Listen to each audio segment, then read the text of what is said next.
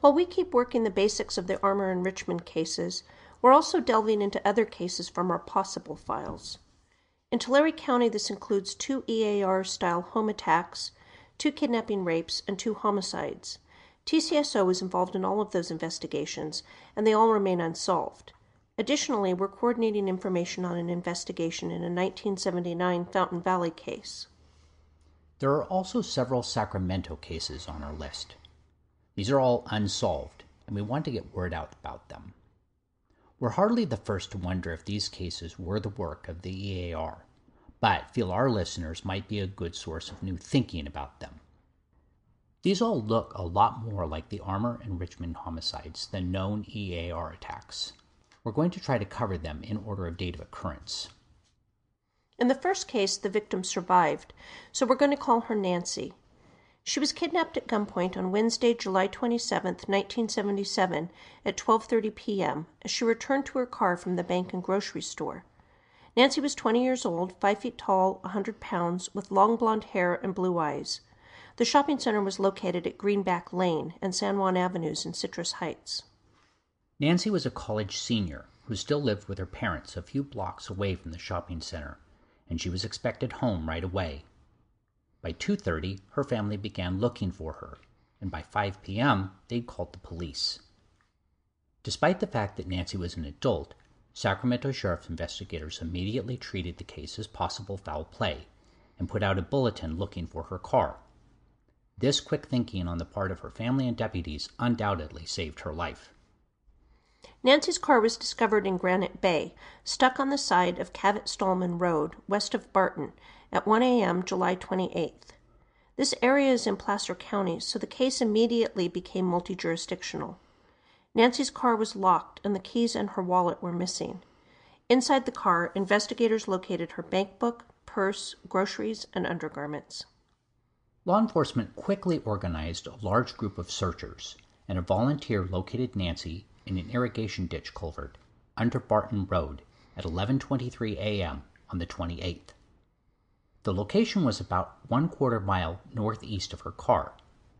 Nancy was naked with her hands tied behind her back, and her muddy blouse and skirt were found nearby.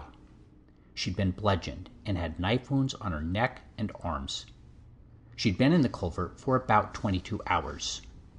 Nancy was rushed to the hospital and survived after several hours of surgery. Within a few days, she was able to tell her story to Detective Carol Daly.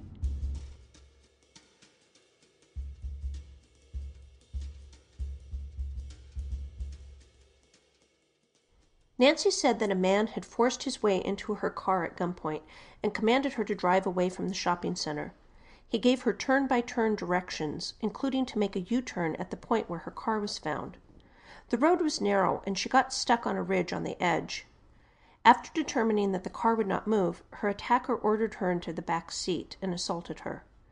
At some point, while they were at the car, 2 young men approached to see if they needed help, but the suspect waved them off, and they left. Nancy was then walked north up Barton Road at gunpoint. This was between 1:30 and 2 p.m. on a Wednesday in the middle of summer. Several witnesses saw them walking, and at one point Nancy attempted to break away from the attacker, and the oncoming car had to swerve to avoid hitting her. None of the witnesses realized that Nancy was in trouble, or could give a detailed description of the man. Once they reached the ditch area, Nancy's hands were tied and she was assaulted again. The last thing she remembered from the scene was being hit on the head. She had no memory of being stabbed, put in the culvert, or rescued, only awakening in the hospital. The attacker took the car keys and Nancy's wallet. It was unknown how he left the area, and no other witnesses emerged despite widespread media coverage and a large reward for information. Presumably, the suspect was planning to drive Nancy's car back to the Citrus Heights area, but couldn't since it was stuck. Nancy described her kidnapper as a white male, 29 to 35 years, 5'9" to 5'11", with dark brown wavy hair cut above the ears. He was wearing oversized brown plastic glasses, which the victim believed to be fake and used as a disguise. Nancy also described his nose as being large or unusual. He was wearing thin brown leather gloves, jeans, a t-shirt, and a maroon jacket. We've included the composite Nancy created on our Facebook page and website.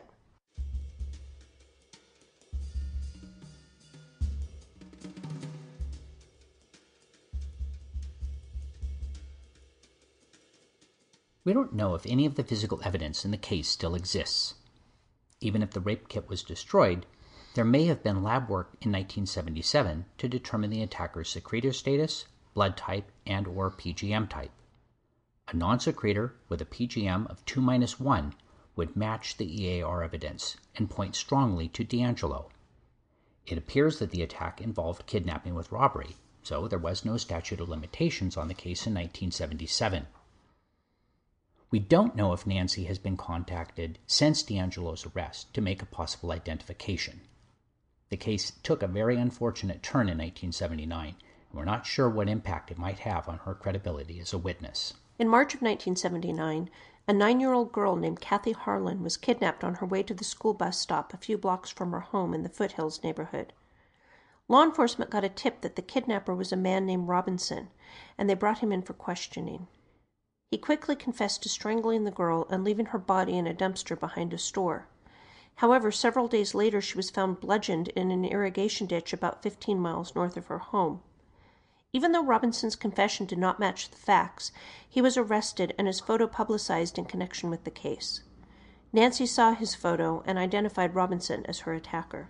Based on his confession and Nancy's identification, he was charged in both cases. Nancy gave emotional testimony at his preliminary hearing, and he was ordered to stand trial. An investigative reporter from the Sacramento Bee noticed inconsistencies between the crimes and Robinson, including an alibi, the fact that he didn't know how to drive, had a pronounced speech impediment, and that his IQ of 63 made him susceptible to making false confessions under pressure. The reporting caused the prosecutor to take another look at the evidence, and all charges against Robinson were dropped. After that, Nancy's case stopped appearing in the secret witness program, and all public pleas for information seemed to have ended. In the days before DNA, a tainted eyewitness would have been a serious blow to the case. We can't state strongly enough how important the reporter, Paul Avery, was to Robinson's freedom. Some of you might recognize his name from the Zodiac case. He was played by Robert Downey Jr. in the film. We've posted his long-read investigative piece on Robinson's arrest and prosecution. He reviewed every single document in the case, conducted critical witness interviews, and reported the facts. We wish that Oscar Clifton had someone like Avery to examine his case in 1975, or that we could get that kind of assistance now.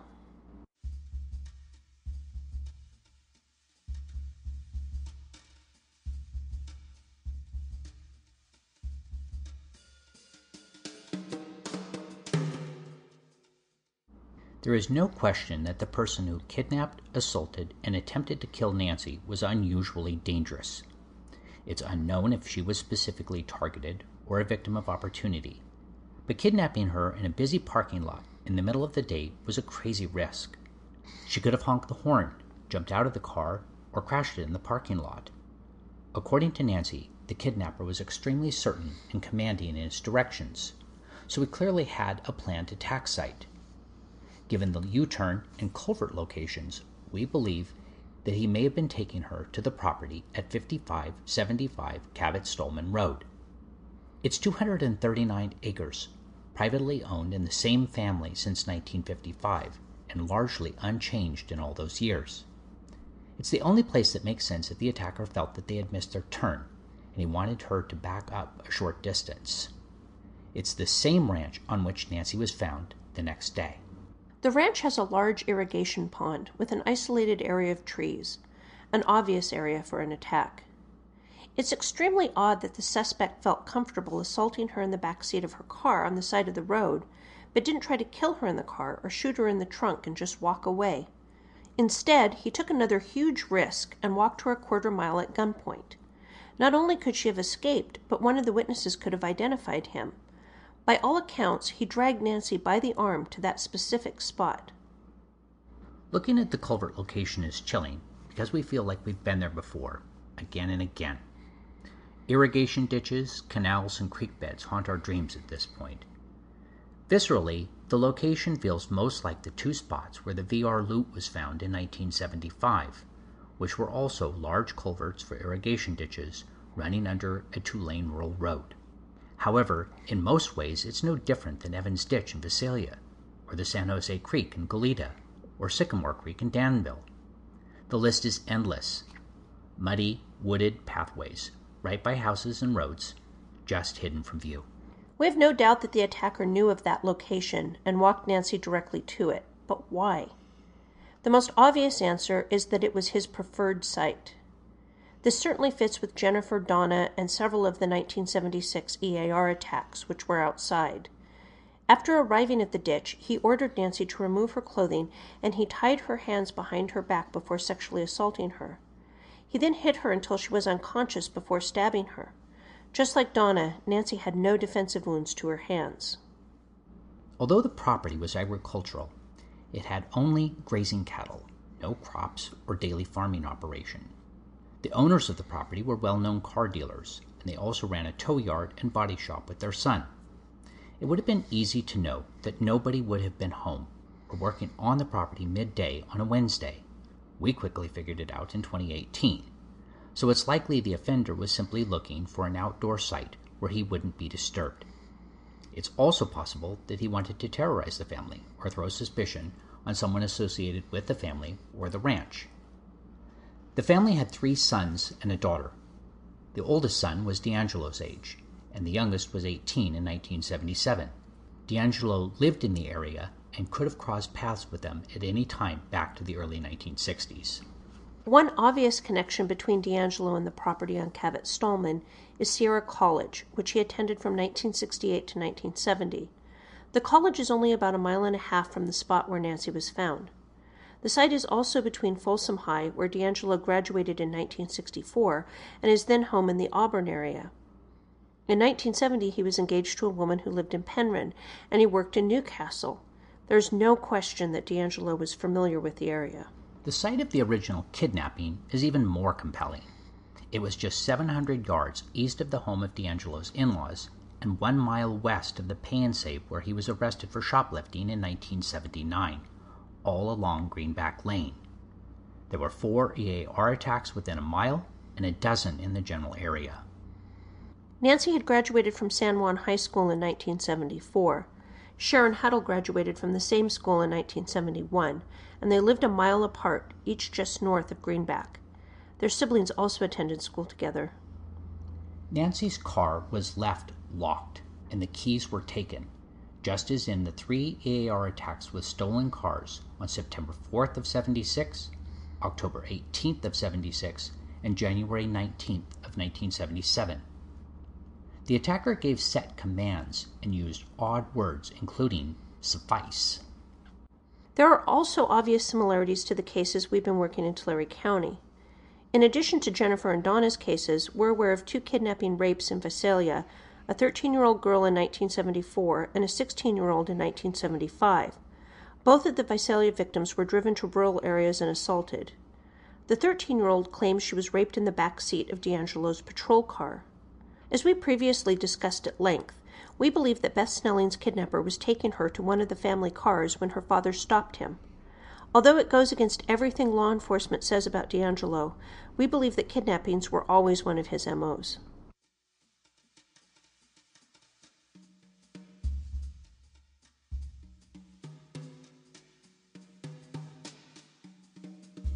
One detail about Nancy's case really struck us. The attacker instructed her to remove articles of clothing while she was driving, and her halter top and underwear were found inside her locked car. We've spent many hours thinking about Donna's pants, shoes, and underwear, especially the fact that they were clean and dry. It has always seemed obvious that she removed them in the vehicle that later drove them to where they were found. We presume the same was true for Jennifer's clothing since it was never located. This is a really odd and unique MO point. Although Nancy was a bit older, she was only 5 feet tall and 100 pounds, about the same as Donna. Also, her long blonde hair, fair complexion, and blue eyes matched both Donna and Jennifer. This also fit with numerous VR stalking victims. We felt like we had seen the physical attack on Nancy before, in Exeter. Jennifer was also found naked with her hands tied behind her back in irrigation water, with her blouse nearby. Donna was shoved under a tree, like Nancy in a culvert, and left face down in the mud. Donna was also bludgeoned and then stabbed in the neck and had no defensive wounds on her hands. Donna and Jennifer were at the Frank Kern Canal. Nancy was taken to Cavett-Stallman Road. Donna was on Neal Ranch, Nancy on Broken Arrow Ranch. There is also a more subtle, complicated MO that can be difficult to explain and understand, but it's important. Creating multiple scenes in different jurisdictions gives the offender a huge advantage. It's useful to start by thinking about a VR, EAR, or ONS case. In all of those, police respond to the scene, call in needed resources, gather evidence, conduct interviews, and canvass the immediate neighborhood. Everyone works together, and the systems are in place for routine information sharing so nothing falls between the cracks. There is little confusion. A bad man arrived at the site and departed, and the timing of those events is usually known. Now, imagine Nancy's case. She's taken from a busy shopping center midday, and the Sacramento sheriffs respond to a call at her nearby home hours later. Did Nancy make it to the shopping center? Did she go to the bank? Did she get the groceries? Was she seen by anyone? Is her car in the parking lot or anywhere nearby? Is she with her friends? Did she leave the house with money or belongings?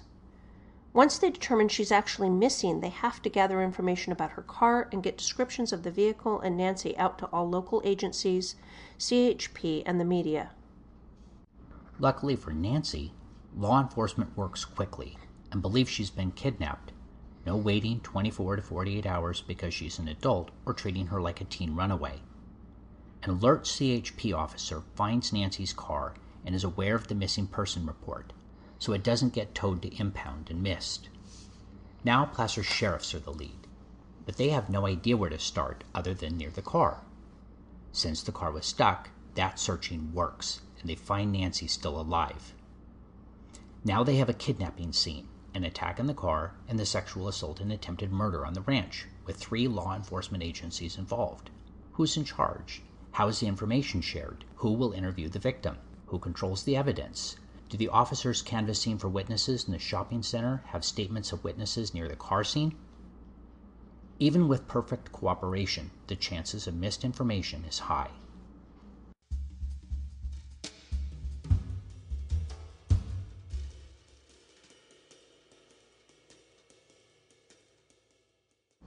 Why did Nancy survive? Because her car got stuck. We're certain that her attacker did not intend to leave the car near Nancy. He would have only needed to move it a few miles to totally confuse the search area, but presumably he intended to take it back near the shopping center where he could walk to his car or home.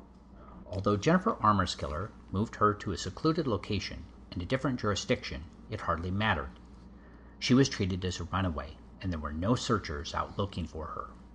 However, staging Donna's bike worked like a dream. If they hadn't found the bike, where is the first place they would have looked for Donna?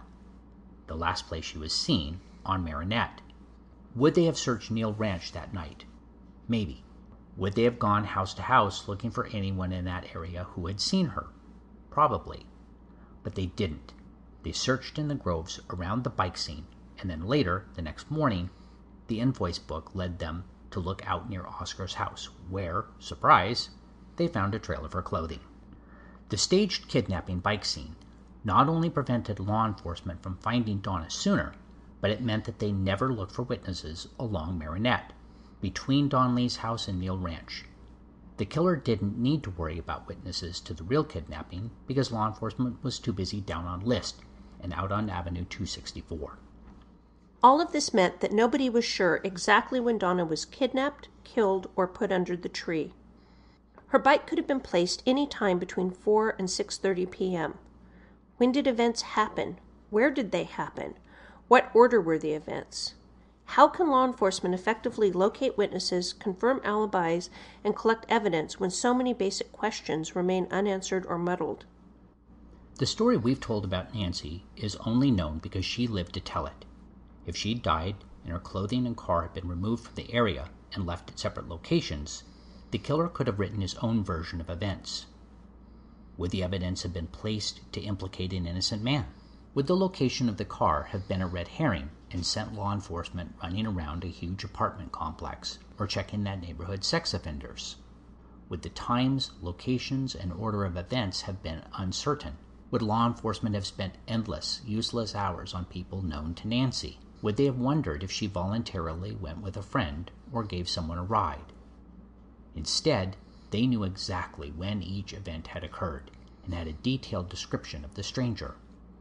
Eliminating all of the other possibilities gave the case the best chance of being solved, and it is still solvable today. The critical thing to remember is that it didn't really matter exactly what worked and what did not. The goal was to create false clues, framing, chaos, and confusion in the investigation. This is where DeAngelo's police training and experience really helped him.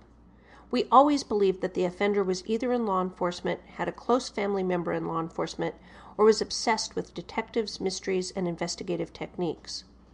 All of the cases were unnecessarily complicated and elaborate, from the VRs to Snelling to Exeter to the EAR and ONS.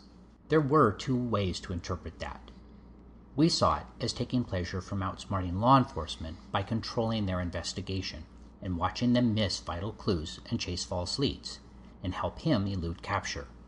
Others, including some case investigators, saw it as evidence of obsessive rituals, things the offender had to do to fulfill a psychological need. Did he bring Coors cans to the crime scene because it was his favorite beverage and he wanted to enjoy it during the attacks? Or did he simply want the police to focus their investigation on people who bought and drank Coors? Maybe release that false clue to the press. The beauty of it was that it didn't matter. DeAngelo couldn't lose either way. Worst case, some smart detective ignored the Coors as an obvious red herring. Best case, they spent endless hours chasing down Coors drinkers and released it to the public as part of the offender profile. Possible bonus option, it created a fight among the investigators and created divisions and rifts that prevented them from working together effectively. We could do an entire episode on law enforcement infighting on these cases. We've already covered the dispute over whether or not Jennifer Armour had been kidnapped and murdered or died in a tragic partying accident, and Sacramento Sheriff's refusal to consider the VR-EAR connection. The point of all of this isn't that we can prove DeAngelo attempted to kill Nancy. We can't get a clear answer from law enforcement about whether there was a rape kit compared to the EAR at the time, or if he's been eliminated. However, we do feel that this offender should be identified and prosecuted if possible. Also, there were 4 teen girls kidnapped from Sacramento and murdered in 1977, and the clues in Nancy's kidnapping could be important to solving those other cases.